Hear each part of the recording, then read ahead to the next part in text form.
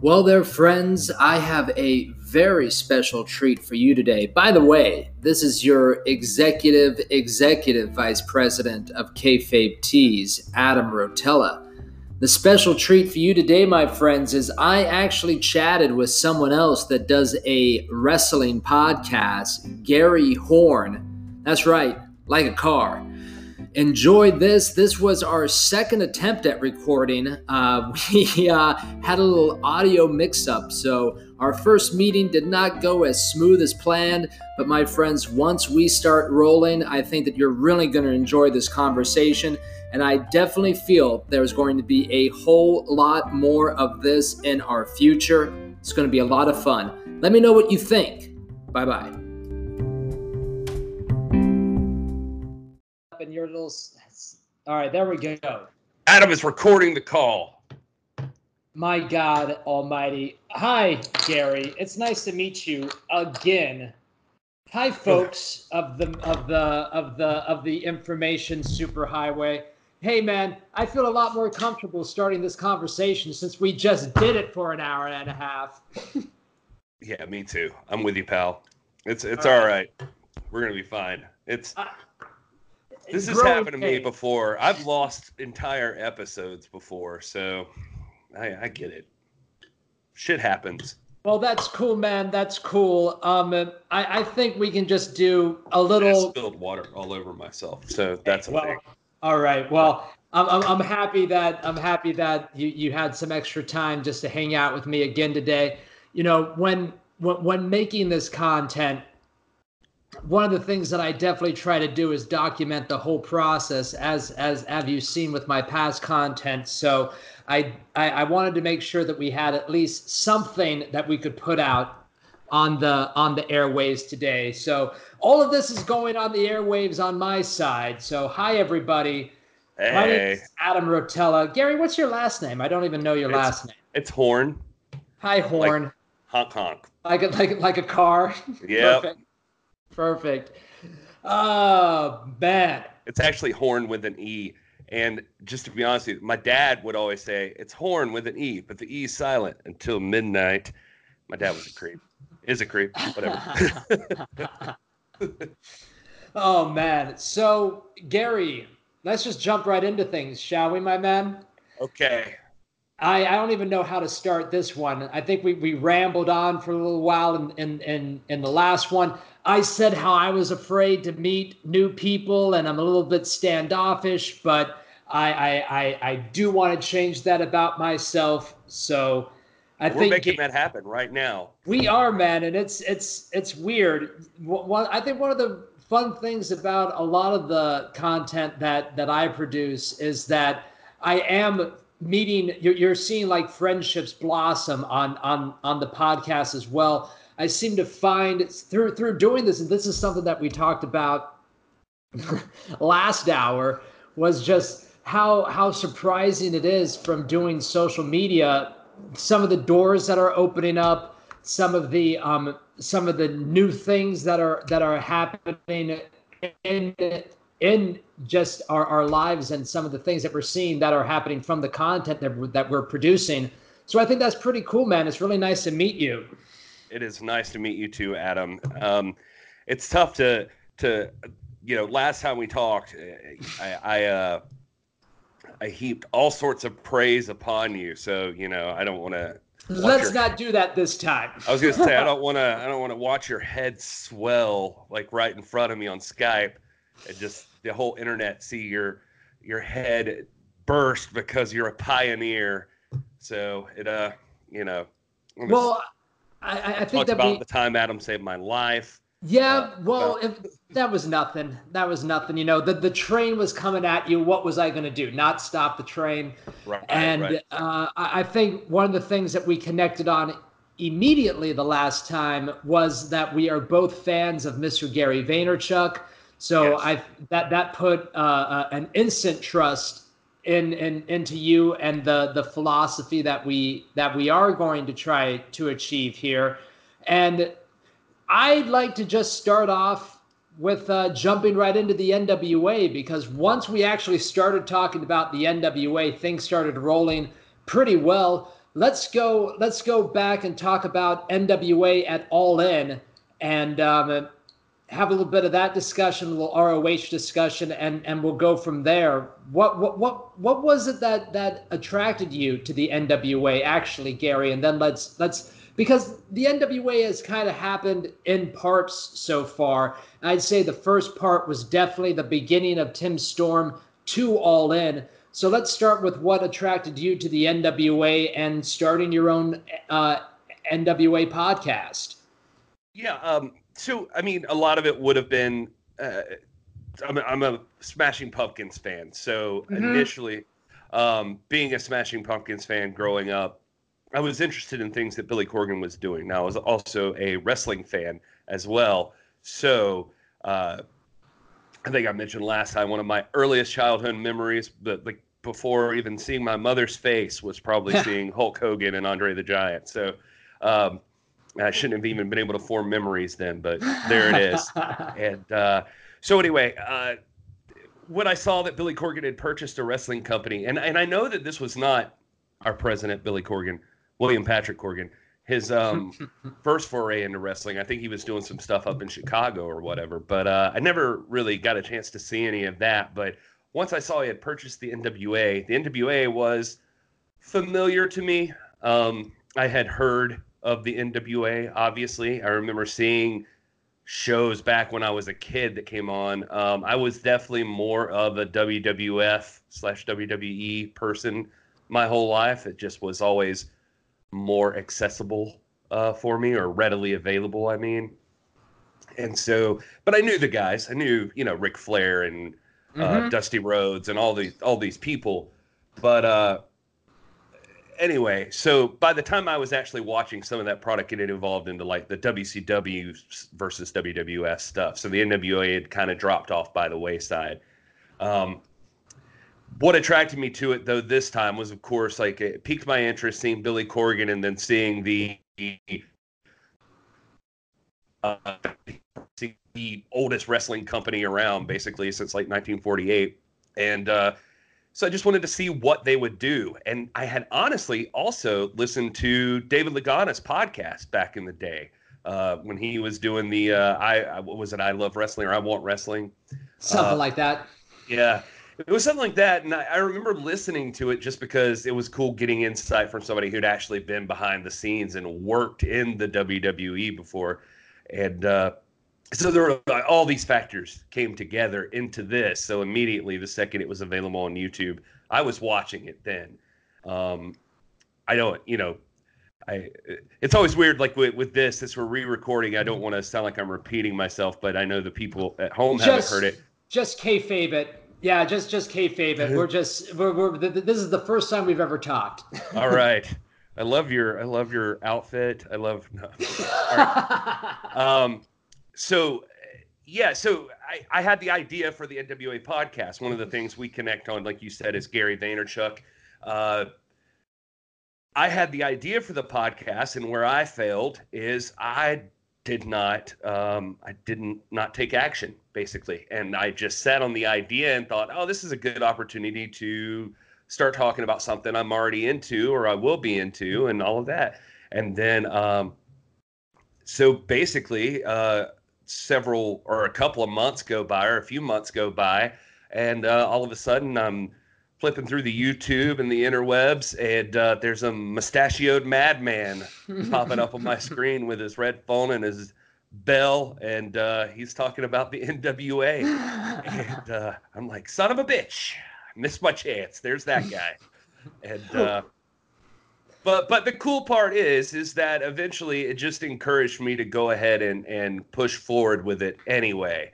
And if folks that don't normally listen to my podcast or haven't heard it, if you go back to the very first episode, in there I referenced Mr. Rotella here, talking about how I appreciated that he pushed like straight through it, and what I was doing was definitely to go along with what he was doing also. Yeah, man. Well, I definitely appreciate that, man. But I really just dove headfirst into it, not knowing what the hell I was doing at all. Hell, I just didn't record our audio for some reason the last time we talked. So we're still going through this learning process. Yeah, And I man. think I think that that's something that actually attracts us to the NWA as well, because even at their NWA 70 show, those guys had audio issues.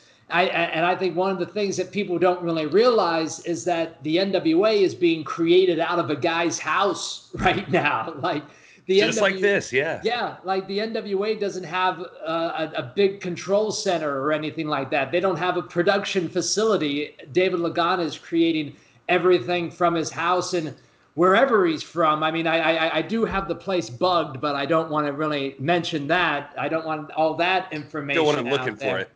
You did say something Exactly. about fire alarms earlier, so I mean, that's Yeah, yeah, those were going off at my house just right before we recorded last time. So I'm happy that's not happening anymore. But yeah, dude, like I think that one of the things that attracted me to the NWA was just getting in on that ground floor level as well.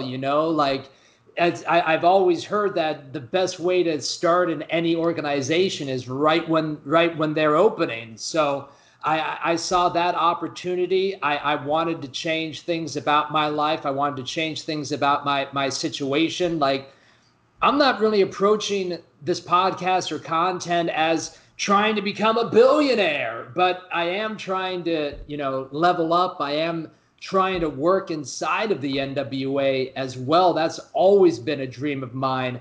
And I got into wrestling the moment that I saw Macho Man Randy Savage get bit by Jake the Snake Robert Snake. And ever since then, man, just in the middle of Saturday TV, I have been hooked, hooked, hooked ever since. And like even especially the Undertaker putting Ultimate Warrior inside of that casket. And that was the first time I ever saw people rush in from off stage. And I'm like, this isn't even supposed to happen. So right. it's those moments in wrestling that I absolutely love and enjoy, my man. I'm 100% with you.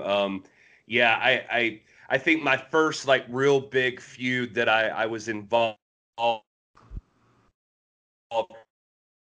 really drug me in actually as I became more and more interested growing up was the Ultimate Warrior and Hulk Hogan, that WrestleMania 6 time period where it was like champion versus champion. Hulk Hogan was the world champion and Ultimate Warrior was the Intercontinental champion, and that just seemed so outlandish to me. Like this is crazy. It's two champions. Something about despite the fact you'll get differing opinions on somebody like the Ultimate Warrior nowadays, but something really drew me to him early on. I appreciated Hogan, but I was more of an Ultimate Warrior guy actually, Yeah. because he just something crazy about him and just the bright colors. I don't know. Who knows what it was Well, exactly. And then, well, well, I was just man. going to say this. Yeah, please. We're talking all over each other right now. No, we're That's how we fine, man. started It's cool. last time. But We're I think, excited. dude, people forget about their childhood inside the wrestling bubble. People want to shit all over the Ultimate Warrior, but they also forget that they had the Ultimate Warrior plush toy. I'm sure everybody out there as well. So don't forget about your childhood, my friends. No, definitely not. I think that also goes to prove that there are multiple things that work in wrestling. There was obviously Hulk Hogan had his thing, and some guys are great promos, some guys are great workers, that sort of thing.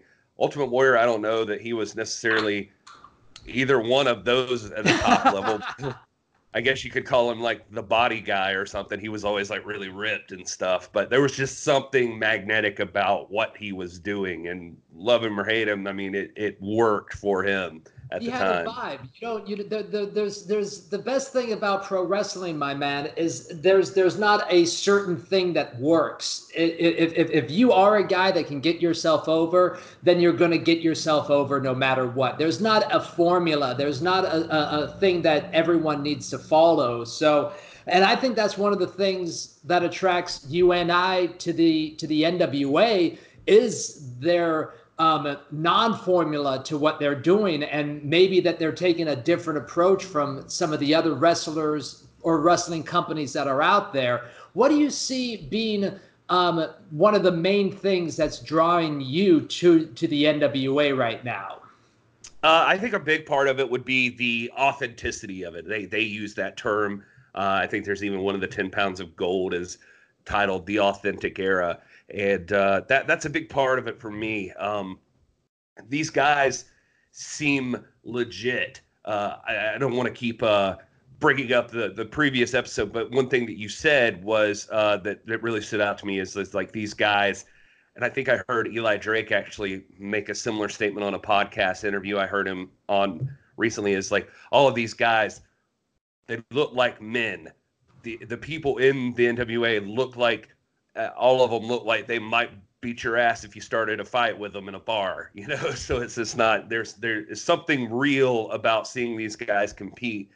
I think that's a big part of it. So authenticity, definitely. What about you?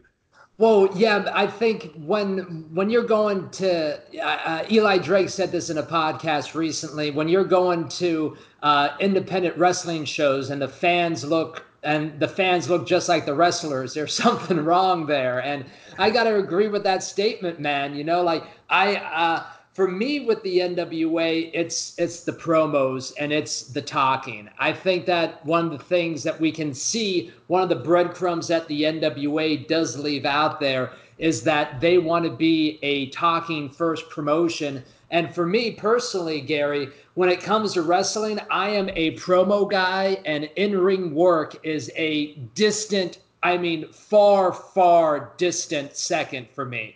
Yeah, I want the matches to be competitive. I want the matches to make sense. But most importantly, I want there to be a freaking reason for the match to even happen.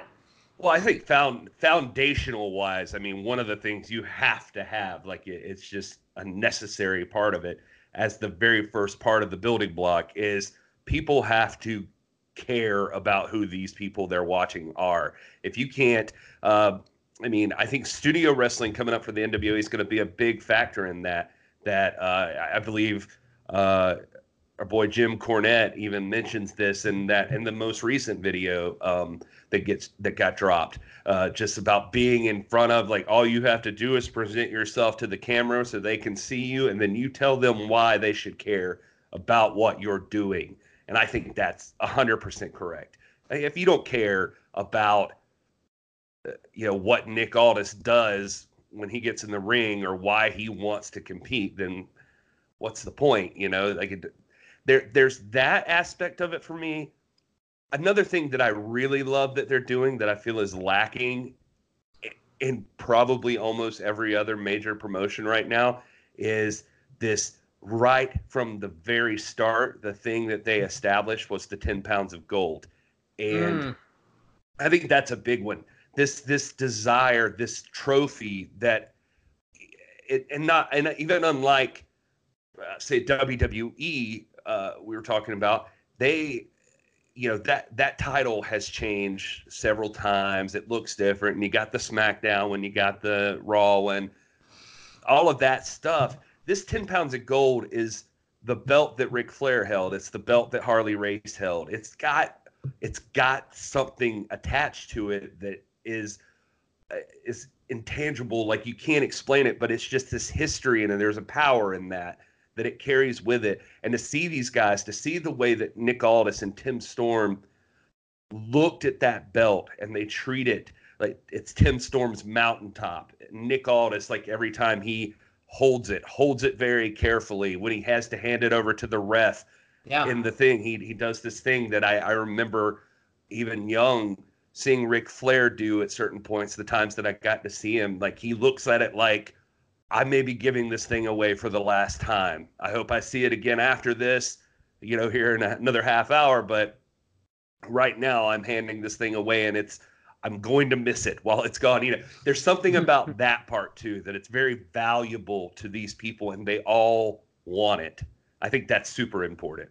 Absolutely. One of the things that I distinctly remember from those early episodes of 10 Pounds of Gold is Mr. Storm carrying that 10 pounds of gold in that red velvet bag. You would always see it in that red velvet bag, walking through the airport, things like that. Those little touches that the NWA does is really what's going to make this promotion stand out so much from everybody else that's out there. And let's get into one of the main things that stood out with the NWA so far is that All-In show. I mean, that All-In show happened, and what's the match that everyone talked about? What's the one thing that everyone remembers? I mean, for me, it's either the Cody Rhodes versus Nick Aldis match, or it's the Penis Druids. I mean, take your choice, folks. But for me, it's the 10 pounds of gold match. They kind of go hand in hand. I mean, I don't know if that's the way you want to refer to the Penis Druids. But by the way, thank God that match happened before the Penis Druids came out. It had to be the mid-show match. Yeah, there was definitely a point where I was happy. You know, like as early as that match occurred, I was like, damn it, this should be the main event. Yeah. But yeah, at a certain point, you're like, no, this is exactly in the right spot where it needs to be. And you're right. Yeah, I mean, the thing is that everybody's trying to build their promotions up. And what was funny is you're watching this, and the NWA is the only promotion that's mentioned. You know, it's crazy. It gets more play than anything. That title was presented with more prestige. Hell, Jay Lethal defended the Ring of Honor title, who is basically helping fund this pay-per-view, and that was secondary to the way the NWA title was presented. And a lot of that is in the hands of a guy like David Lagana for what he did with the promotion part of it on the 10 Pounds of Gold series. That build-up, that was more than it felt like Ring of Honor could be bothered with, it seemed like at the time. You know, I don't want to shit on another company or anything, but I'm just saying there was something more special about that NWA title match. Well, that's the thing, man. I mean, Mr. Lagana understands what fan base he was going after right there. That fan base is an online fan base. I mean, these are the people at All In that watch Being the Elite every week. These are the people that built AEW. I mean, the reason why ROH is struggling big time right now is because the Young Bucks and Cody Rhodes made themselves bigger than a wrestling brand, and ROH let them do that because ROH wasn't attacking social media the same way that the Young Bucks do, the same way that Cody Rhodes does. And by the way, folks, it's because of their attack on social media that these guys are freaking EVPs right now. That's the reason why that's the reason why they got this job. That's the reason why this guy named Chris Harrington is now the VP of Business Development at AEW, because he was the host of the WrestleNomics podcast. So having podcasts and being seen on social media does get you things that you want in life. And dude, I mean, how do you think ROH feels about putting on that show? Yeah, they own the rights to it, but it's kind of like they shot themselves in the foot with that move. It's pretty insane when you go back in history, and like on our podcast, we do these on the This Is the NWA podcast. So we kind of talk about, I've revisited some of these shows. So now I've basically run through everything, just trying to build up to the present brand, where they're at right now. And recently having a chance to rewatch All In, it's just insane to me. I mean, that was definitely an observation that my guest and I had. We're like, what do you think Ring of Honor thinks now that nobody gave a damn about Ring of Honor during this whole thing? It's kind of crazy when you think about it. It's just a weird thing that happened. I mean, man, it's going to be a business class one day, because it really seems like Ring of Honor really funded the proof of concept for what AEW turned into. And I don't think anyone predicted that AEW was even coming when All In was happening, except for one guy with a mustache that predicted the wrestling coup d'etat before anybody did. I'll give you three guesses who that was, folks. But Dude, I mean the wrestling landscape has changed just so much. And what do you feel the future holds for wrestling right now? Do you think this boom is going to come? Is it, are we years away? Are we weeks away? What do you see this wrestling boom as? Something's coming, man. I don't know what exactly it is. Yeah, I do. I mean, technically, do I feel like there's a boom coming? I think there almost has to be. Yeah. It just, with the way things are flowing right now, it just, I've heard people say that the business is cyclical like this, like it'll have its ups and then downs and, forever and ever. But yeah, I mean, when you look at the landscape as it is, there's a lot of moving parts going on right now, as far as, I mean, scooping up talent left and right from AEW and WWE. You see what the NWA is doing. MLW's out there on YouTube. New Japan's pushing their way into the United States more and more. There's, with these network options, it's, I mean, the networks hosting WWE, NXT is moving up. That whole thing, AEW premiering on TNT, this next month is going to be something. Now, I would ask you, I mean, there's the law of supply and demand. I think there's going to be a boom of wrestling. There will be a supply. Is the demand there? I think that's the question. Sure. Well, I think that this is what I really think is going to happen, man. Is there going to be a wrestling war like everyone out there talks about? I don't think there's going to be a war, because everyone wants wrestling to succeed, except for the small, tiny Twitter wrestling bubble that hates everything. But for the fans out there, man, I mean, when WWE goes to Fox, I think that's going to open the eyes of a whole lot more people. And then when AEW is on TNT and basketball starts, which is just like, what, a couple weeks away, I think the season, I don't know. I'm not a sports ball fan. But when that starts, that's going to bring a lot more eyeballs to AEW. And then through AEW, a lot of people are going to be like, well, wait a minute, where did these people even come from? These people were never in the WWE. And that's when these even smaller promotions are going to start seeing a boom. So I think the boom actually happens for independent wrestling and the smaller companies right now. And I think the NWA is in one of the primest spots, because they are just going to creep and do a little tiptoe into everybody's consciousness, because the way that they're set up is really made for that long-term plan. I mean, we hear them talk about it all the time, a 20-year plan, and we're in year 18. So my money's on the rock star, my friend. That's who I'm putting my trust in right now.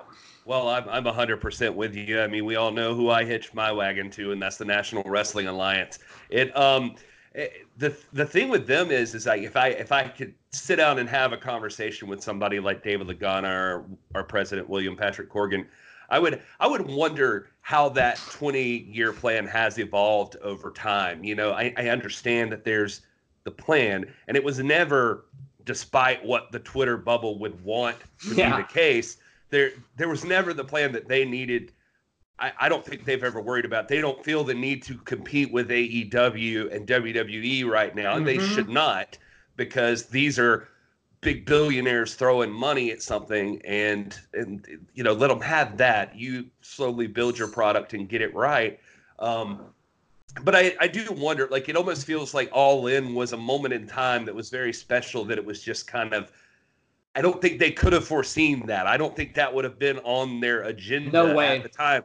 But it was like one of those moments you can't pass it up either. You have to take advantage. And so they did, but it was almost kind of funny that you see them have this big peak and then there's this lull again, So I think they probably gained a lot of attention and then maybe lost some attention, if I was, if I had to guess on what happened, just because after that there's not silence. Obviously fans like us, we know it was there.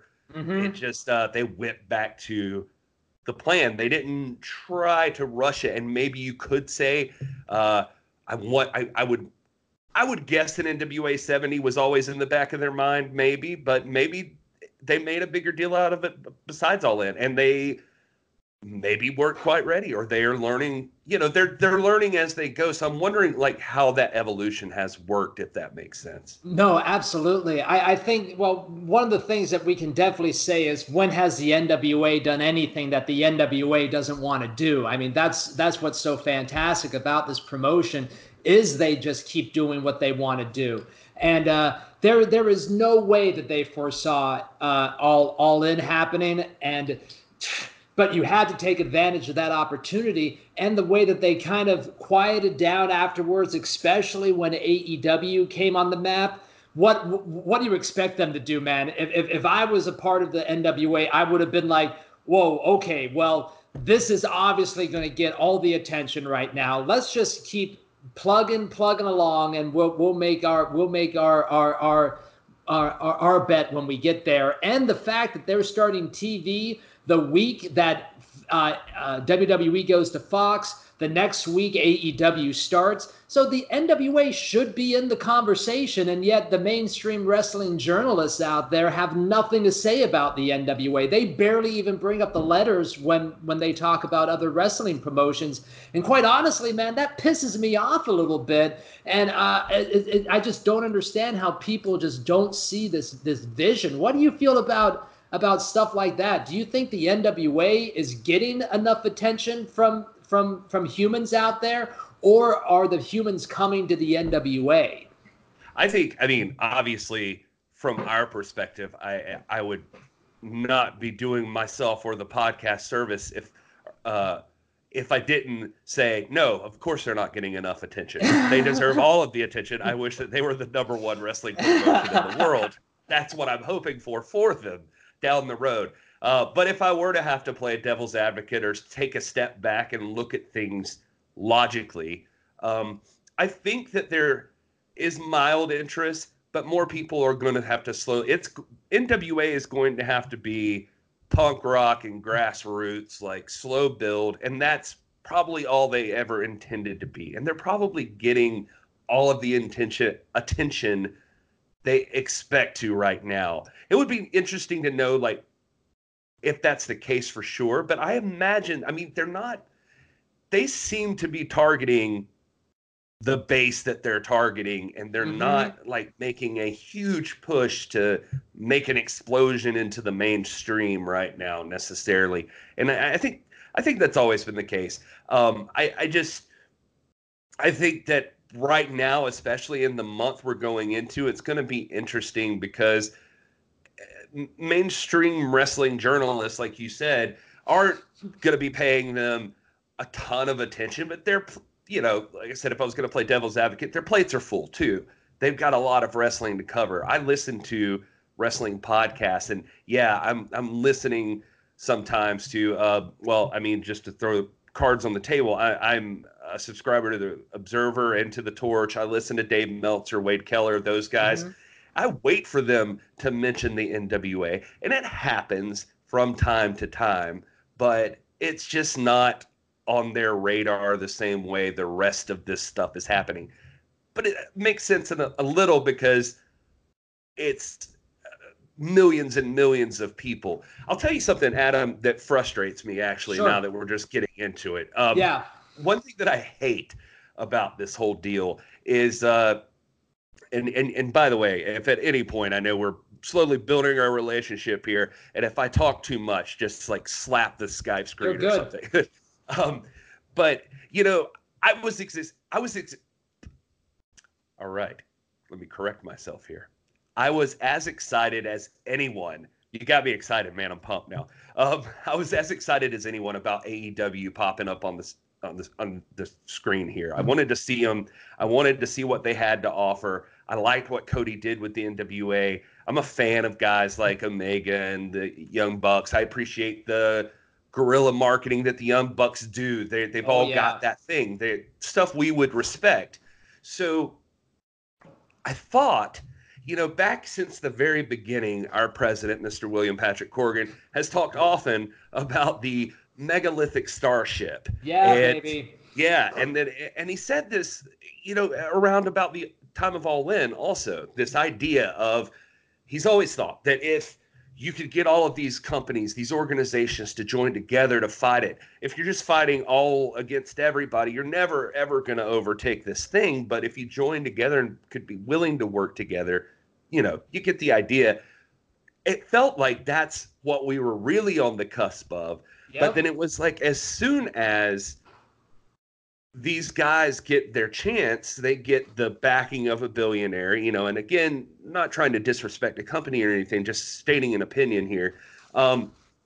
These guys get the backing of the billionaire, and then they're out there, they have an opportunity to make an impact on the scene, and then they choose to go the route of, instead, they just build their own megalithic starship, it feels like, and they're like, we're just going to just build our own and fight that one. And it kind of irritates me a little bit, just seeing as how even when that started up, they seemed like they were going to be very open to allowing their talent to bounce around and to do different things. But you hear stories about our world champion, Nick Aldis, getting the offer from AEW and him being interested to talk, but to hear him tell it, he says, you know, I'm not abandoning the NWA, so if there's a way for me to do both, that's fine. We'll do that. And they weren't going to allow that. Like, what the hell happened with these guys? What's going on? You know, Gary, I am right there with you, my man. I thought when I first heard William Patrick Corgan talk about that megalithic starship, that's really when I started talking about the wrestling coup d'etat, how all these, what I really foresaw happening was the NWA being the all-encompassing like it used to be, you know? And then that would be perfect. ROH having its own thing, MLW having its own thing. Hell, even Championship Wrestling from Hollywood, because the NWA was working so closely with those guys. I really thought that it was going to become something like that. And then AEW just appeared out of nowhere, and I think that threw everything up in the air. But I really believe there had to have been something that made Billy Corgan say that, my man. He doesn't say anything for shits and giggles, my friends. So, but what was it that changed? That's what I'd like to know. Was there a different plan, and then AEW just came in and just threw a wrench into everything? But yeah, man, I mean, they definitely had a chance to change the world with Nick Aldis, and then the fact that they just wanted him to leave NWA. I think that was an actual quote. They wanted him to stop what he was doing with the NWA to come to AEW. Why? Why? Maybe we shouldn't take it so personally, but it almost feels like you feel a little slap in the face there, because you're like, come on, man, this is our brand. We're behind the NWA. You know, I could be cool with AEW, but why are you trying to take our champ, dude? Like, yeah, and I think the NWA has such a more interesting story than AEW does, also. Absolutely. Because it's the building of a brand. It's the rebuilding of a very classic brand that means a lot to a lot of people.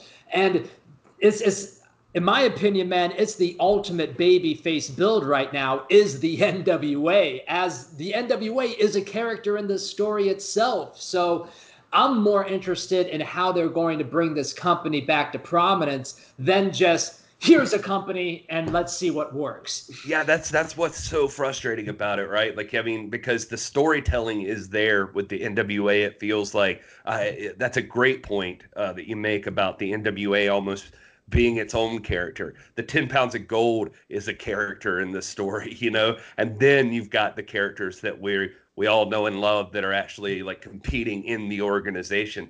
It's sad to see.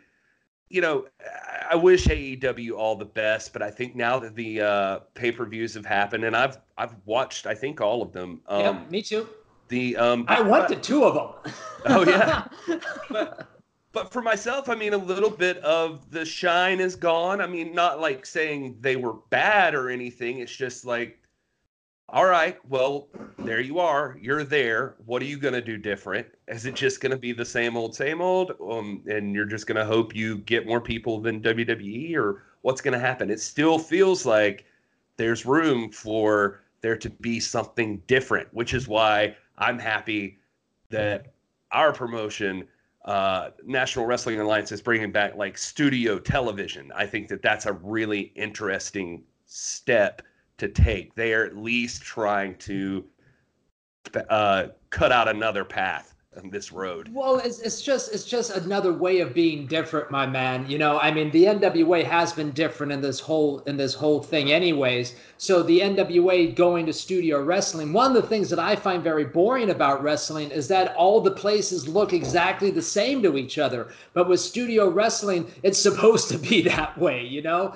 it's a way for them to control exactly what you see on your TV screen, computer screen, phone, whatever the hell you're watching the NWA on. And it's also a way for them to control their audience also, you know, with only 100 to 200 people being in that room, it's going to be easy to show them what they want, give them what they want. And there's not going to be some the crowd's not going to take over the thing. The crowd's not going to try to get themselves over. I think the NWA fan is is a very different wrestling fan. There are different levels in wrestling fandom, and I think the NWA fan is very unique in what the NWA fan likes. I mean, we're bringing back Jim Cornette, you know, and the internet exploded when we brought back Jim Cornette. We're never going to watch the NWA because Jim Cornette's there. And my response to that is, who the hell invited you to watch the NWA anyways, man? Yeah, it's fine. You don't like him, just don't watch. I'm with you 100%. Besides the fact that everything with that was blown way out of proportion, I felt like. My love for Jim Cornette extends from a lot of different places, but one of them being in my journey into the NWA myself. It's part of it is going to be I want to learn as much as I can about the history and the legacy, the tradition, that whole thing. And Mr. Cornette has forgotten more than I'll ever know. The guy he's an encyclopedia every time he talks. That what he brings. If you don't think that he brings something to the commentary booth, I'm sorry, that's dumb, because he is as knowledgeable as a person as you can have. He's witty, he's fast, thinks on his feet, like he's great at his job. And love him or hate him, I mean, he can be polarizing. I mean, but you know, that's just the way it is, man. Wait, you mean you're not supposed to like the heel commentator, you freaking morons? I was gonna say, show up and boo him. You know? You can hate Jim Cornette. Yeah, I used to hate Bobby Heenan, man, until I realized what Bobby Heenan was. Yeah, exactly. I mean, Jim Cornette can take it. He spent his whole life just being a guy that wanted people to hate him. I mean, that was his job. It is his job. So he's fine. Yeah, exactly. You know, go ahead. I'm sorry, you broke up there for a second. Oh no, it's okay, man. I was just gonna say, I mean, that actually leads into another thing that I really appreciate about the NWA is that, like, you see a thing, a great example. You saw it some in NWA 70, but fast forwarding to like the Crockett Cup, I got to be there for that. I know you were at 70, and one of the great parts of seeing these things live, besides the energy, you know, the Rock and Roll Express was brought in to be in the Crockett Cup.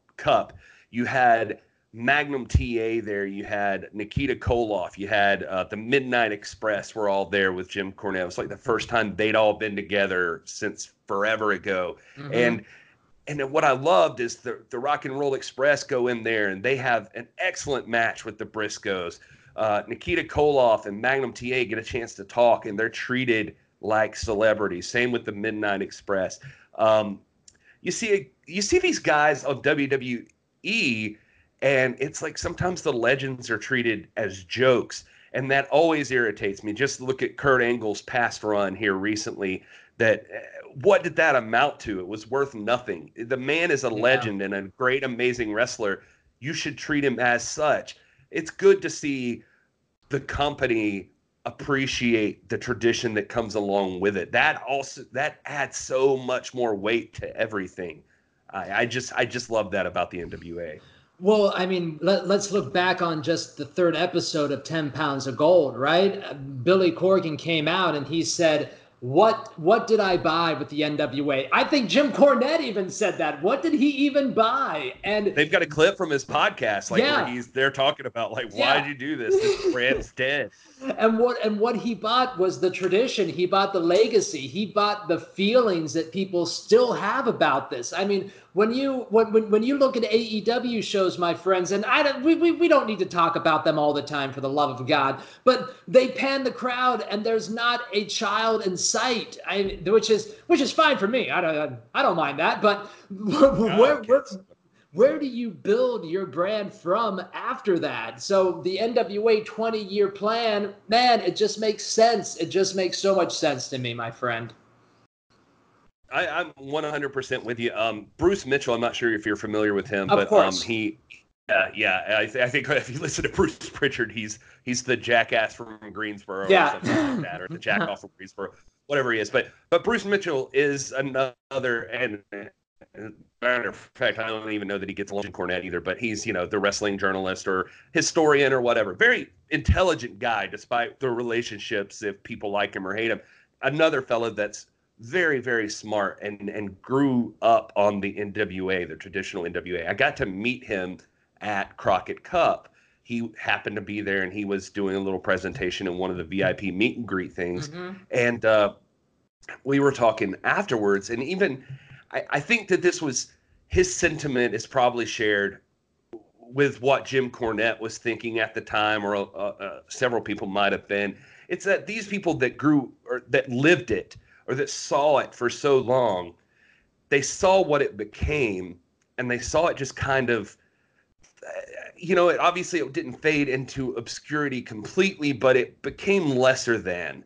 Yeah. And that title, they watched it just get passed around and no feeling behind it. There are people that held it, don't get me wrong, that it mattered. And TNA, when they first started up, they tried to bring it in and use it a little then. But Bruce said at this thing that every time I would see it pop up and they would use the NWA name, it would just frustrate me because I would just be, it's dead, let it die, just stop. And he said, but at Crockett Cup, he was there, and he said he was looking around, and he was like, this is the first time in my life I feel like there's life in the old girl yet. She still got something. And I just thought that was an amazing statement from him. Yeah, let's talk about the crowds at the actual live shows, and then let's finish up by going through the talent roster. The crowds at these shows, man, there is something different about the crowd at an NWA show. When I was at the NWA 70 pay-per-view, man, there's a different energy. It's like people want it to succeed. I'm sure that people want all wrestling to succeed, but there's something different about the feeling inside of an NWA arena, at least so far. They've only had, 2 or 3? They've had a pop-up as well, but there's an electricity. The fans are different, man. There's just a different vibe inside the arena. What was it like for you at Crockett Cup? Oh, same, my friend. It was as electric as I could have hoped. It was, and going back to a thing you were talking about earlier with the crowds. I mean, there were people of all shapes and sizes there. And sure. Everybody was in there, and I really loved that. And there were from, if you go to my the podcast Instagram page right now, there's a saved story for Crockett Cup. There's one of my photos that got retweeted a bunch of times as a kid standing on the front row. I just had to take a picture of him. He was just so invested in the match, like just leaning in during the Marty Scurll and Nick Aldis match. And he was excited. He hated Nick Aldis, by the way, at the beginning. I talked to him just a little bit. He was pulling for Marty Scurll. He hated Nick Aldis. But by the end, he was kind of like, I guess Aldis is okay too. And he like fell in love with both guys at this event. And I'd see that and be like, that's what this is all about. But I could look over to my right and see an older man who was there and like gets to see Magnum TA and Nikita Koloff come out, or the Rock and Roll Express. And he's like so stoked to see these guys and just like, oh my God, I didn't expect we'd get to see them. That's so cool. And, he's like pumped. And I'm like, that's what it's all about. And then you get to see the awesome action in the ring. You get to see everything about it. I was like, no, all of this is what it's all about. This is great. This is exactly what I want wrestling to be. And more than ever, I was sold that NWA was my brand. Absolutely, man. That retro forward approach that we actually saw for the first time at Crockett Cup it looked beautiful. I loved it. I loved the old school ring. I love the old school graphics. We don't need screens. We don't need all these pyrotechnics or anything like that. The lighting was perfect. And let me tell you what, man, I unfortunately had to work that night, so I wasn't watching live. But as soon as I saw that picture of the mat afterwards and that bloody mat, right. Dude, like, does it really matter when you buy the pay-per-view, just as long as we get people to buy the pay-per-view? And people bought that pay-per-view because of that mat. They didn't even see anything else. They just saw the mat, and I'm sure that there were more pay-per-view buys the next night than there were the first night. What an epic picture, because it's just like if there's I don't know how many pictures there are like that in wrestling that just like you see it and you're like something happened here. Yeah, it was beautiful, to see what the hell it was. It was beautiful. I gave them feedback. I'm like, that should have been the cover of the DVD right there. You didn't even have to put anyone on it. You just had that one picture, man. That was fantastic. Let's go through the roster and end this thing up for us. You got some notes there? Who's working for us right now? I'm sure we should know this, folks. Yeah, no, we've got it. Oh, we've had a practice run, pal. So first off, going through the roster, I guess there's only one place to really start, and that is with the world's heavyweight champion, the man who carries the 10 pounds of gold, Sweet Charlotte. If I can get up here, I'm wearing a Aldis Crusade shirt right here. Oh, that's nice. I've been on the Crusade back since 2017. That's right. But Mr. Nick Aldis, the national treasure, the dealer. What are your thoughts on Nick Aldis? Well, my man, I'm sure that Mr. Aldis is sick of hearing this, but he's a damn handsome man. He's huge. He's muscular. He carries himself so well. He looks magnifique in a suit. And, his accent is fantastic. I think that he's a great representative of the 10 pounds of gold, of the NWA, of their vision of what they want it to be. There's just one thing that I do feel about Mr. Aldis that he could do better, and that's just his social media approach, my man. He's a ghost. I never see him. He's never talking to fans. And one of the things that I would highly recommend is that, Mr. Aldis does get involved with the social media, does get involved with more content out there. And my only advice for that is, I know that Billy Corgan, I know that David Lagana have both been to see Gary Vaynerchuk on 2 occasions, if not more at this point. Next time, we really need to take the champion with us to meet Gary Vaynerchuk. And I just want them to ask one question to Mr. V, and that's, Mr. V, what would be your approach if you were the NWA champion? I mean, Nick Aldis has to hear it from that guy. He can't hear it from a crazy guy with a mustache with a Hawaiian shirt. My man. What's your feelings on Nick Aldis? Well, I'm actually, I completely understand everything you're saying. I am... as back to the word authentic as you could be is Nick Aldis, and he carries himself like a champion. And at no point do you feel like this guy, that there's anything fake about him. And having had the opportunity to even meet him in person, I can assure you that everything about him is legit. There is no self-doubt in that man's eyes. He walks and talks like a man who is a champion.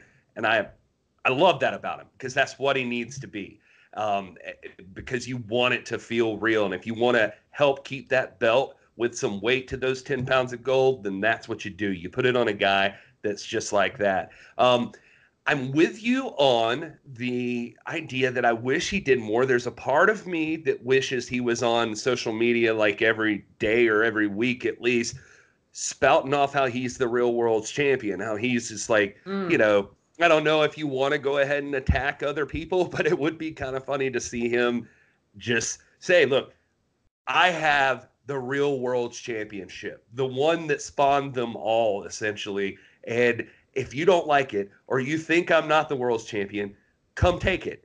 And just to get a little bit of that out of him. Now, that said, let me do my part of playing devil's advocate here. And I'll throw this at you. Back in the day, you often hear stories about the more, and I've been reading a lot about the NWA, but one of the things about it in the time was, the guy would get elected to become the world champion, and he would tour. And so people would go to these events. There's a good episode on the 10 Pounds of Gold series, actually, I think, with Jim Cornette talking about this very thing. But, you would have him tour the territories. Everybody'd have their own thing going on, and then sometimes the champ would show up. And when the champ was there, it was important. It was special. It meant something that you were going to get an opportunity to, in person, see the world's heavyweight champion, and those tickets would sell out. It was a big deal.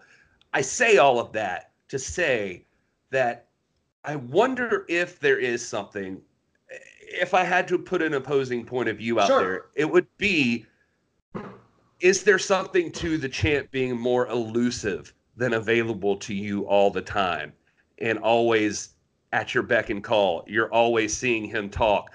Is there something more special if you don't see and hear from him all the time, so that when he does say something, it's important? Well, I'm not saying the guy should be doing what we're doing with content or what I'm doing with content. Good God Almighty, I'm sure he has much better things to do with his life. But if we're trying to sell a brand online, which is the only place that the NWA has been, it's the only place where we can find the NWA right now. We gotta at least have a little bit of content from the guy. Just a little bit is all I'm asking for, my man. And I'm even for why don't we put everything on social media? Let's encompass everything in this brand of the NWA. I would love. Now this is freaking nuts, but hey, I'm ready for it. Let's what I do. This is what I would do. One of my questions was going to be ideas that you have, so bring them. I'm excited. Why don't we send Nick Aldis?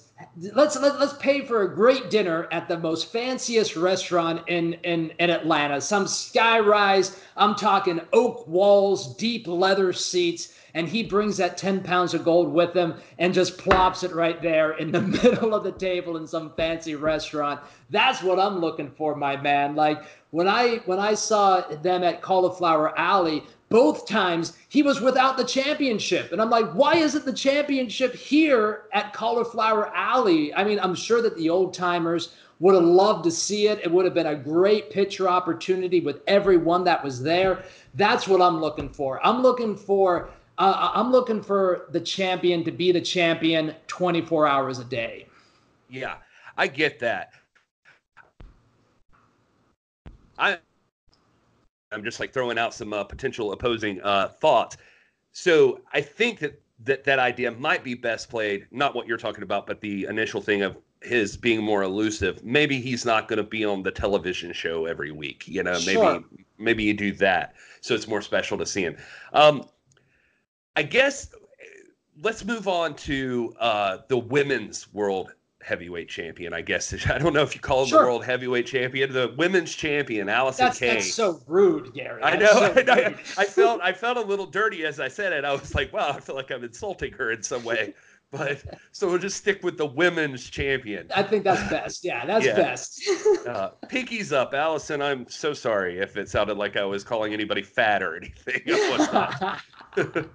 But man, I don't know that I'm not that familiar with Miss K just yet, and because the way that I try to watch the NWA is I let them show me what they want me to see, and then going along with their brand, I can give an authentic response as well. But from what I've seen on her social media, she definitely has a chip on her shoulder, which seems to be a lot of the talent inside the NWA, maybe even with you and me, my friend, also. So I think that there's definitely something there. She She has an attitude which I'm extremely excited to see, and I don't know what to expect from her. But if we want to talk belt tweets, I think that's one of the prettiest belts that's out there right now. What's your take on her?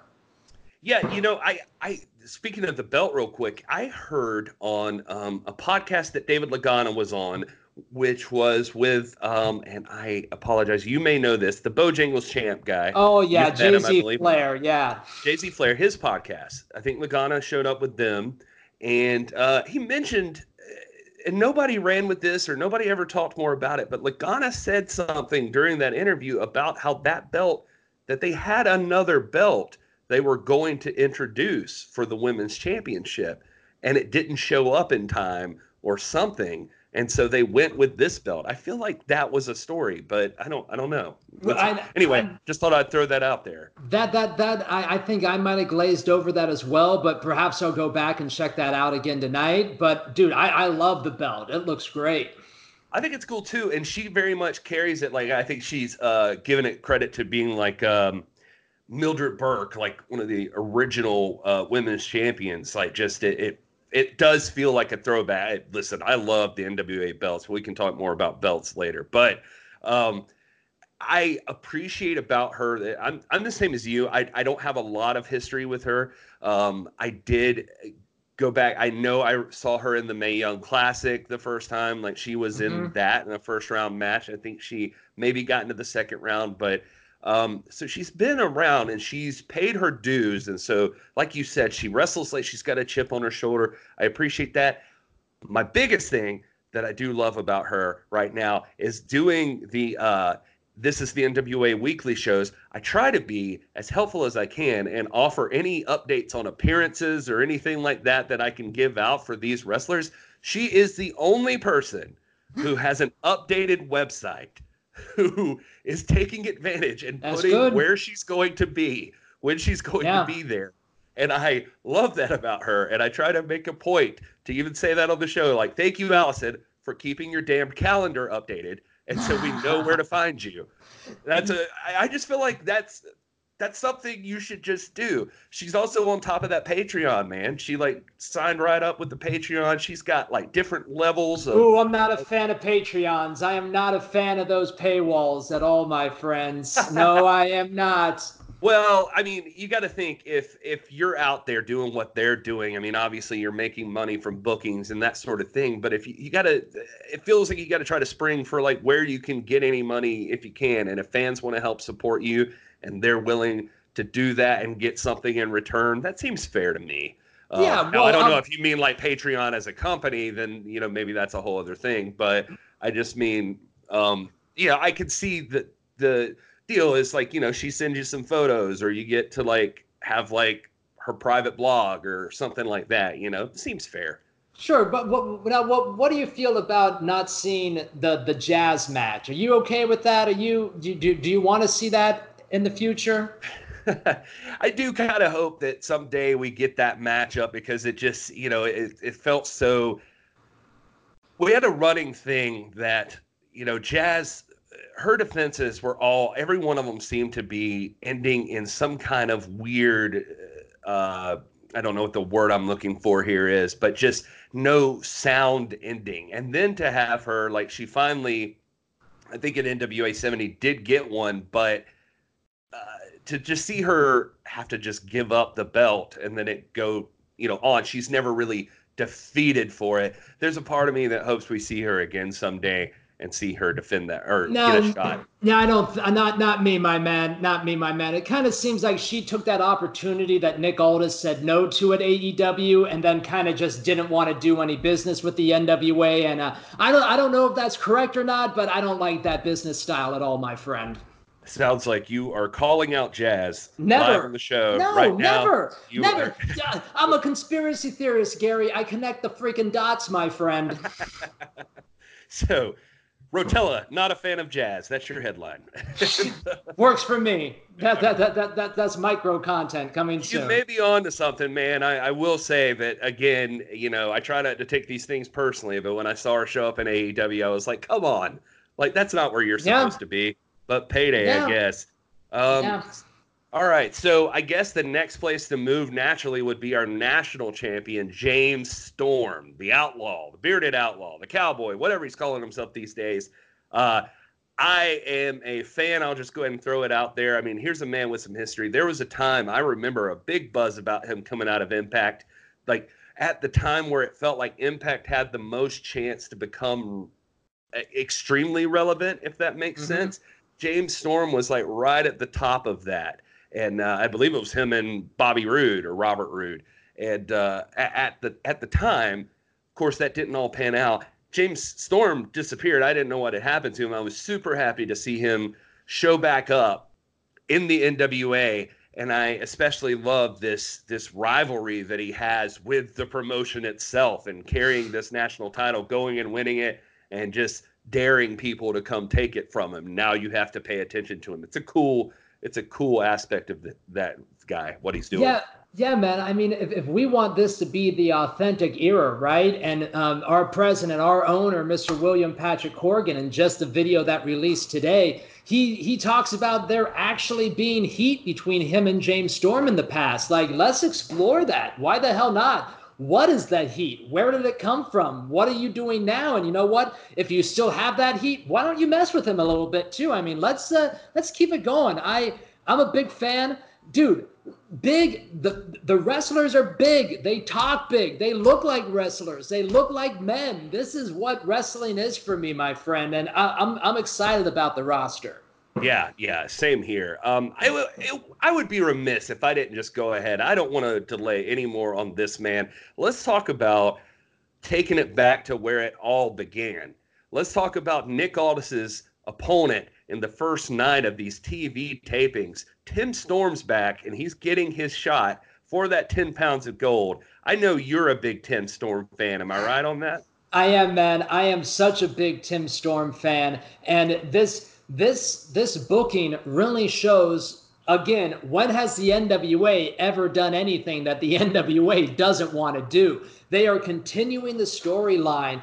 For some people out there, this might be a big question mark. Why is Nick Aldis going up against Tim Storm in their first TV taping? But for people like you and me, people that have been paying attention to this brand, this is a payoff for people that have been paying attention to the brand from the beginning. I'm a huge Tim Storm fan because he brought us in.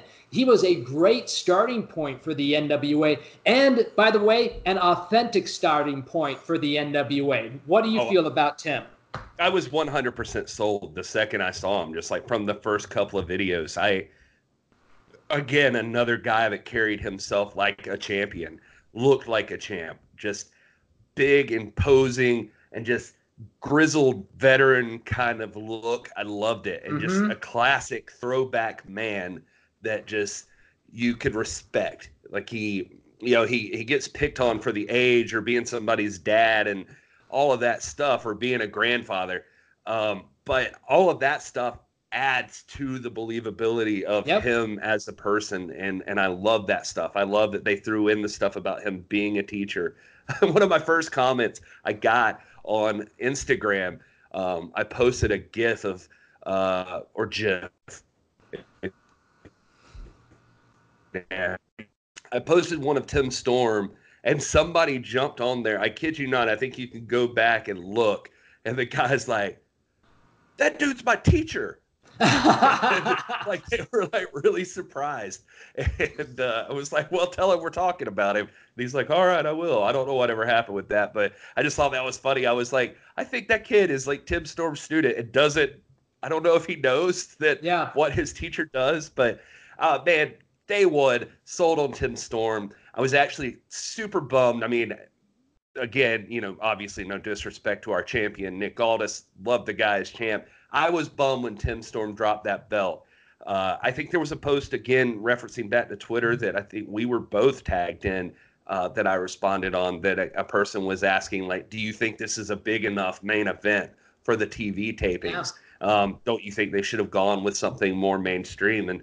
And my response was that, sure. I mean, it could be Nick Aldis versus Triple H if all the cards aligned, but for NWA fans, there is no bigger match than these two guys finally going face to face one more time. We never got that third match. We never really got to see the second match. You know, we got to see like the highlights of it basically. But I mean, people have been needing to see Tim Storm get a chance to reclaim that 10 pounds of gold. And coming up this next month, they're going to get it. I'm excited for it. All right. Yes. Exactly. All right, Adam, let's move on. Let's talk about another big signing from the NWA, a man that if I had to describe him in one word, it would be, yeah, Eli Drake. What do you think about Eli Drake? Well, my friends, I think that if you forget his name, he's going to tell you it about 33 more times within a 5-minute promo.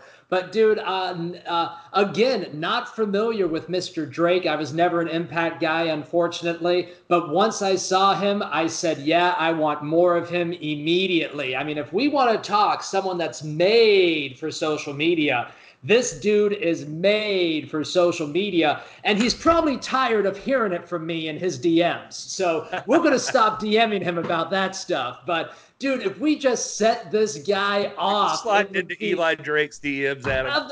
I'm trying to make some stuff work here, my friends. I'm trying to get into this thing.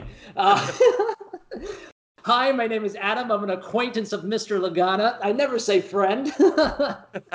We're trying to make things happen here, folks. I got you. Okay. But no, gotta respect the hustle. And here's a guy, man.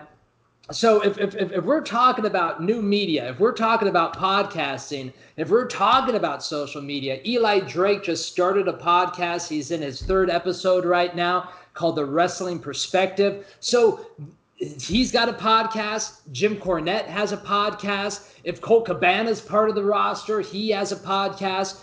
Our president, William Patrick Corgan, has floated the idea about starting a podcast.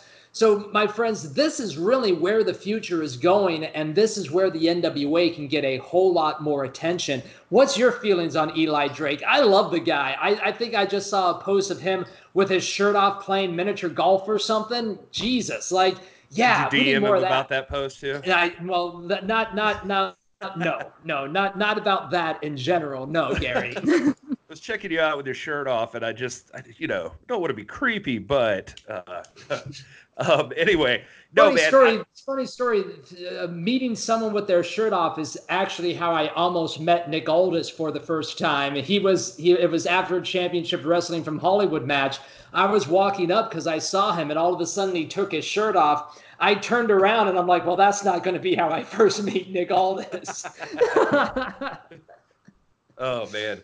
I got to be honest with you. If I look like Nick Aldis, I'd very rarely have a shirt on. So that's just, but, all right. So, no, Eli Drake for me, same as you exactly. I'm not super familiar with the guy from other stuff. I heard an interview recently. I think it was Pro Wrestling Boom podcast. If anybody wants to check that out with Jason Powell, it's a really good one. Too many ads, if I had to have a critique, is just way too many. But paywalls, my man, paywalls. Yeah, but it's a really good interview, and you get to hear a little bit of his backstory and that sort of thing, his time and Impact. And he says something that you've mentioned several times in here, talking about, they ask him like, what's the deal? He had an offer from AEW. He had other opportunities, and he chose the NWA, and he thinks it's a throwback. He talks about it being what he remembered wrestling being, and telling stories, and it being important for you to get yourself over and to get yourself the recognition. If you think you deserve it, show them that you deserve it. And all of these guys look like real wrestlers. They look like grown men out there that, I think he literally says would probably kick your ass at a bar fight if you tried to start with them, And so anyway, that part of it, I'm on board with Eli Drake. The first promo I saw him drop on the NWA YouTube channel, I mean, the guy is money as far as his speaking ability. Like, the guy can talk like no other. And, arguably one of the best, if not the best in the promotion right now, is probably on the mic. That guy seems to have like the golden ticket to promos. So I'm excited to see what he does.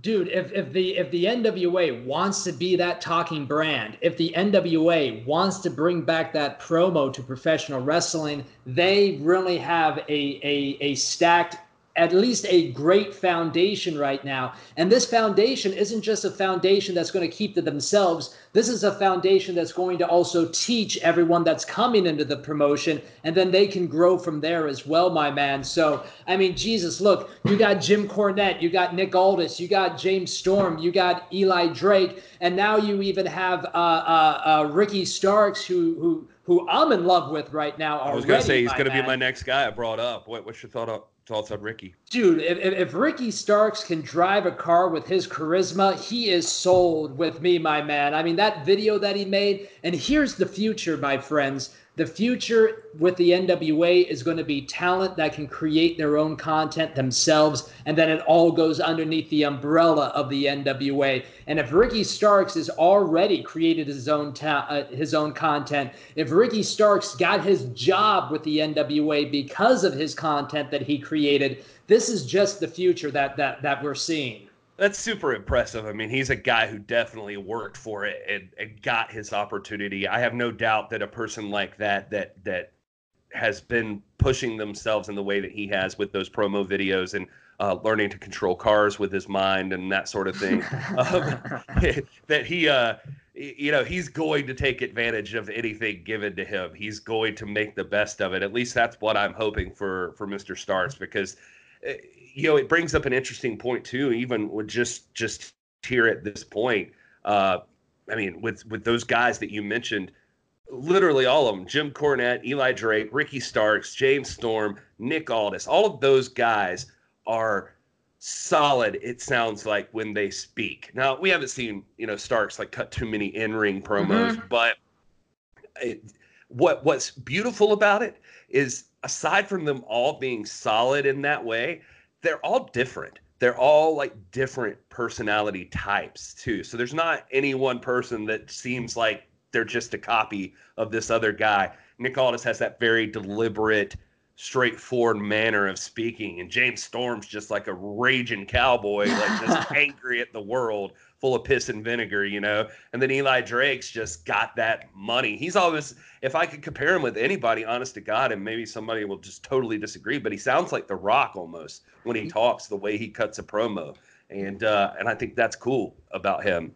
I think one of the most important things that the NWA has going for them right now is the NWA has a vibe going for them right now. And that's one of the most important things that you can have in wrestling. Like we said at the top of this show, folks, there's not a set map. There's not a set format. There's just a feeling that you get from people. All this talent gives me a feeling. Even Allison Kay, that I haven't seen a lot of yet, I get a feeling from her. And isn't that what we're missing in wrestling again, my friends? Feelings, absolutely, emotions, something that makes us care about what we're watching. That's what I think the NWA is going to bring us at this first TV. I think you're 100% on point, Adam. And if I could talk about feelings for a minute, I can't go any further. Anybody who listens to my podcast knows that I happen to be a huge fan of another two individuals that are going to show up. Champions in the NWA, Thomas Latimer, Royce Isaacs. Those two guys, I said it a million times on my podcast. I've had people argue with me that they're never going to show back up. I don't know why. I just had this connection to them. Admittedly, I did meet them at the VIP event, and they were both really cool as hell dudes to talk to. Them and Camille, who is another person we can talk about. I don't know what that relationship is. She helped them win the tag team titles, forming a distraction, which makes me wonder what's going on. But anyway, if I could manage anybody, it'd be Thomas Latimer and Royce Isaacs, because I think these two guys, I get it if you don't understand yet, but they have got something special. Bram, formerly Thomas Latimer, the king of all evil, just a big, imposing brute of a man, and just slick in the ring and faster than he should be. And Royce Isaacs, my man, he can deadlift a dump truck. Like, the guy is insane and athletic as all hell.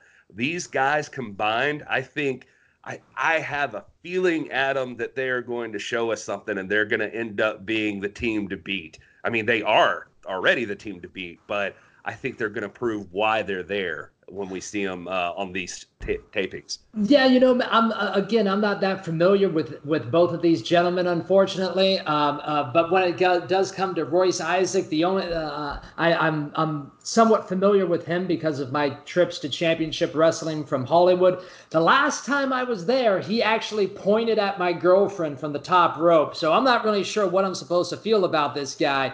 But that's all I know about Royce Isaac. One more thing, if I do like him better with the bleached hair, the bleached mustache. I mean, if you're going to be wearing tassels on your wrestling gear, I'm going to want to not like you. So let's get that heel thing up a little bit. So he's got the tassels, and I think if you watch him on Championship Wrestling from Hollywood, which you folks can do on Fight TV, it's free on there, by the way, but he also has a jacket that has those tassels. I don't know if we've really seen that on the NWA show yet. So he's all in on the tassels, apparently all in on your girlfriend. So, and I will say that, I mean, my wife met him at the VIP event, and she also thinks he's her favorite wrestler. So now the more we talk about it, the more problematic I think Royce Isaacs is. We're going to keep an eye on him. Yeah, I'm still supporting them, but I've got my eye on you, Royce. All right, so let's talk about a quick couple of other sightings that we had there. I mean, Eddie Kingston was just announced today as we're recording this. Now, I'm not super familiar with Eddie Kingston. Cuts a great promo based on that. Again, great talker. I know that he paired up a lot with Homicide and Hernandez that were the previous LAX in Impact Wrestling. And he... I think they turned themselves into like the OGs or something they were known at. He mentions in this video that he's going to have a crew. I don't know if it's these guys or not. I have no idea, but there's... Well, we already know that AEW doesn't want to change the world, so I don't expect LAX coming in there. Yeah. So... yeah, it's going to be interesting. But are you familiar with Kingston at all? Or I'm not. Today was my first time ever seeing the gentleman. Or, well, he didn't really look like or sound like a gentleman, did he? But other than that, I am very impressed with the way that he talks. I want to see it more. Again, the vibe that we're talking about. Every single one of these talents has their own vibe, has their own feeling, has their own mindset. And that's really what's missing in wrestling. Everyone seems very cookie cutter these days, but not in the NWA. And that's what excites me the most about this new talent. I might not know who he is. I'm expecting to know, like I said, folks, I give an authentic response to who I see. He looks like a guy that I'm going to hate, and I'm going to enjoy hating him. Yeah, I mean, that's all anybody can expect, man. And if they're doing their job, then you're going to know him soon enough.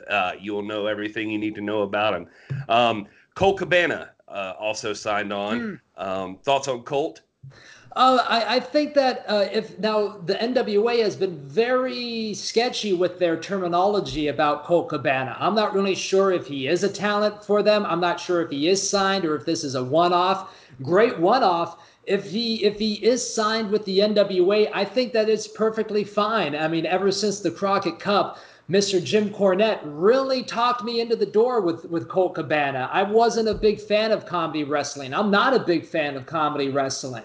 But if Colt Cabana does want to approach this, like Jim Cornette said, with a more sports feel, with a different feeling, when he's not, rolling around on the ground in China, I'm all for Colt Cabana. And hey, by the way, Colt Cabana, wear a freaking tie when you're going to China for the first time. Woof, Adam, with the hot takes. All right. Always the hot takes with fashion, Gary. Yeah, there it is. Yeah, man, I'm the same as you. I was not a fan of it. It actually came up in our NWA 70 recap. He gets into that, like, glove slapping match with, like, Samuel Shaw, and sure. that stuff irritates me. But you're right, Cornette, and he attempt to build it back up in the Crockett Cup that he's very serious when he wins that national title. And he seemed to have a few words for James Storm. I think they have unfinished business. I'm hoping they have a really good feud and a serious feud. I'm with you 100% on that. Adam, we can't go any further if we don't talk about your savior and mine. The Kingdom of Josephus has notoriously been absent for a long time now. Are we going to see them coming up again at the NWA TV tapings? Well, my Ouija board tells me that we will, and I really, really hope so, my man, because if we're talking about promos, if we're talking about bringing people into the building with your talking ability, Josephus has to be talked about, because it was probably one of the episodes 8 or 9 of 10 Pounds of Gold that we first saw the sense of humor of the NWA for the first time. And I absolutely love Josephus. I am a very, very big fan of the Kingdom of Josephus. And, he brings in the one thing that I love in wrestling. You can bring in a little bit of weird. And when wrestling can be a little bit of weird, but also believable, and you still take it seriously, that's the sweet spot for me, my man. So I say we need Josephus. We want Josephus, and the Kingdom of Josephus will save us all. I'm 100% with you. The sweet spot for me, anybody that listens to the podcast knows, is that sweet bald head of the spiritual advisor too. Naturally attracted to her. But so anyway, yeah, I'm looking forward to Josephus as well. It's not going to be the same. If you're going to give us Nick Aldis and Tim Storm, bring us back Josephus. If you follow him on social media, and I know you do, Adam, I mean, we've seen that hair is growing back and the beard is coming back. I have a strong feeling we'll see a resurrection here pretty soon. All right, and I had one other question about you about talent real quick. Do you have time? Like, you're good? Hey, man, we've been rolling on this for a while, so I think it's even better than the one we did before. So let's keep going. All right. I just I didn't want to hold you up if you had somewhere to be. I don't want to hold you up. I was thinking the same thing, Gary. No, I'm good, brother. I am good. All right. So then I did want to bring up Kamille for a second, and just strictly in the fact that I was looking at this list. Please. Yes, 100%, same page. I was just I was looking through it. I'm like, well, we've got Allison Kay, we've got a women's championship, and Kamille's out there, obviously, but I mean, there's no women around. Like, it just notoriously absent. I wonder if we can expect to see something there soon. What do you think about that? Do you think there's a spot? I don't think that we're going to see Kamille too soon inside the ring. I think that's something that we can definitely take our time with and build as well. I'm not really sure how they're going to use Kamille in the future. The way that she's portrayed on NWA television is extremely serious, extremely stone-faced, but the way that she is on social media is the complete opposite. Right. I think that if that personality, once we work there and we start seeing it a little bit, it's going to take a lot to go from completely serious to what we see on social media. Yeah. But there is a money personality in Kamille, and man, I don't know. I say put her in the Kingdom of Josephus. That's what really? I say. Oh, yeah, that's a big move. Yeah. Why the hell not? But when it comes to women talent, that might be something, because we don't even know how big this roster is going to be yet. I say that the NWA uses kind of like a independent wrestling show philosophy. Bring people in for one-offs. Bring people in for weeks or months at a time. There's no reason for us to give $100,000 to everybody like that other promotion is doing. Yeah, I'm actually with you on that. I'm okay with the roster rotating and that sort of thing. I think that could keep it interesting. I mean, obviously, if people start taking off, and there's certain ones like an Eli Drake and Nick Aldis and those guys that you're gonna want around all the time. Yep. But yeah, I can totally see these other spots being filled. I only brought up Kamille in that same conversation just because she's literally the only other woman on the roster besides, like, maybe the spiritual advisor, I suppose. But I don't think we'll ever see the spiritual advisor wrestle at all, but I think that the spiritual advisor is a great component to Josephus. And yeah, man, I mean, we still got a week left, right? I'm sure that there's going to be more announcements. Yeah, you know, they only let us know. They only let us know when they want us to know. Yeah. So, Adam, just as we're I guess winding down here a little bit, you know, the studio wrestling is coming up. and I'm analyzing everything that I can about it. I'm excited to see. I'm really more of taking a sit back and wait and see. Like, let's go from there. And I think it'll be fun to talk to you more if you're willing, just as it goes along, so we can just watch this evolve together and discuss it together. But the thing that I wonder is, what do you think they're looking for? Like, if I were to sit down with Lagana to ask him something right now, one thing I would be interested in is asking him what would make them happy with the studio show. Like, what are they hoping to achieve?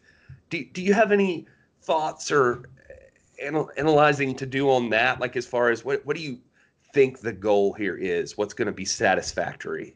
I think that the goal for studio wrestling should just be to introduce the public, or introduce the fans that are already there into the beginning of this new vision of the NWA. Now we're at a point now with the NWA where they have a small amount of attention. Let's be honest with ourselves here. They have a small amount of attention. There's 83,000 subscribers to their YouTube page. There's probably around 50 to 70,000 that watch every video. So now is really the time to bring us in even more and to really educate your fan base on what you want the product to be. Of course, they're going to continue to take feedback from us. They're one of the only organizations out there that even ask for our feedback in an actual, authentic way. So Now's the time. Let us know. Let us in. Show us what the path is going to be. We don't need to know the 10-year plan. I'd really like to know the next 2-year plan, though.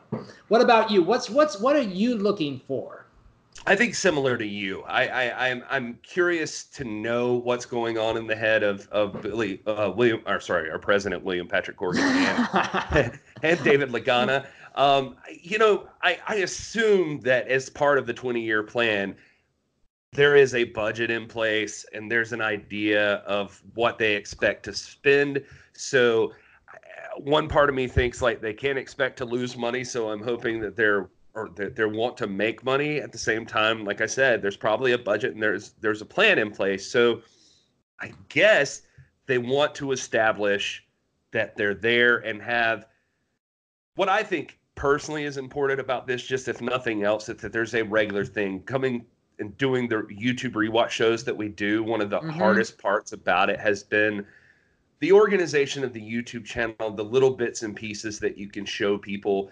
And I think once there's an actual show, that's going to help draw in more people. And I have to assume that's what they're thinking too, is that they just hope the audience will slowly start to build once there is a flowing narrative going on with the show, like to tune in each week or whatever they're doing as far as the show goes. So my best guess is similar to yours, just hopefully to see that audience slowly just steadily move up. And here's the best thing about how they've set up their YouTube page the whole time. Once this new fan base does discover them, the way that their YouTube is set up with all of this content, we have 2 years of content. We have over 8 hours of documentary content about the new brand, about the brand building of this NWA. So now people can go back and binge everything. We live in this binge culture, right? So once people just get introduced to this new TV show, they're going to want to know more, and they immediately have this source where they can get all the information that they need, and it'll happen within a couple of days of viewing, so they'll be completely caught up right away. And I think that's so important, especially in this new media golden age of wrestling that we're living in. I'm 100% with you, Adam. I am excited to see what's going to happen. I'm excited that you and I are getting to finally talk to each other and see each other right before all of it goes down. Because I think that it almost feels like all roads led to this. We're here now. We're about to start to get a show. And now we're combining forces here right today and talking. And hopefully we're going to get to do more of this. I think it's about to get exciting starting this next month for us. I think that all roads have led here as well. And I'm excited for what's next with the NWA. I'm excited for what's next with you and me. And folks, we are at the pinky, the fingernail of the wrestling boom. We are the ship hasn't even been built for the NWA yet, my friends, but we are sailing away. Well, we're here building it right now, buddy. We Yeah, are gonna man. help. We're gonna help supply wood or whatever they're making it out of these days. I don't know. But anyway, anything else you wanted to bring up, Adam, while we're here? I'm good, Gary. This was a great time. Follow Gary on his social media. Follow me on my social media. I'm at Adam_Rotella. You can find me there. And yeah, how about you, Gary? Where can they find you? Well, Adam's got a great brand going on, so it's easy to just find him right at Adam_Rotella. I'm at Rock Androll Gary, all spelled out. Like if you want to find the personal account, then the actual main NWA account that you're probably more interested in is at the NWA Pod. If I did anything better than Adam in the podcast world, I might have got a cooler, quicker name. It's Like true. a username for True. Instagram. So I at least have that. Very succinct. I love it, man. Well, hey, man, we've talked for a long time today. I think that this was a great first meeting, and like I said, I look forward to doing a lot more of this with you, sir. All right, man. I feel exactly the same way. It's good spending the day with you, Adam. All right, bye, man. I'll see you later. All right, see you, buddy.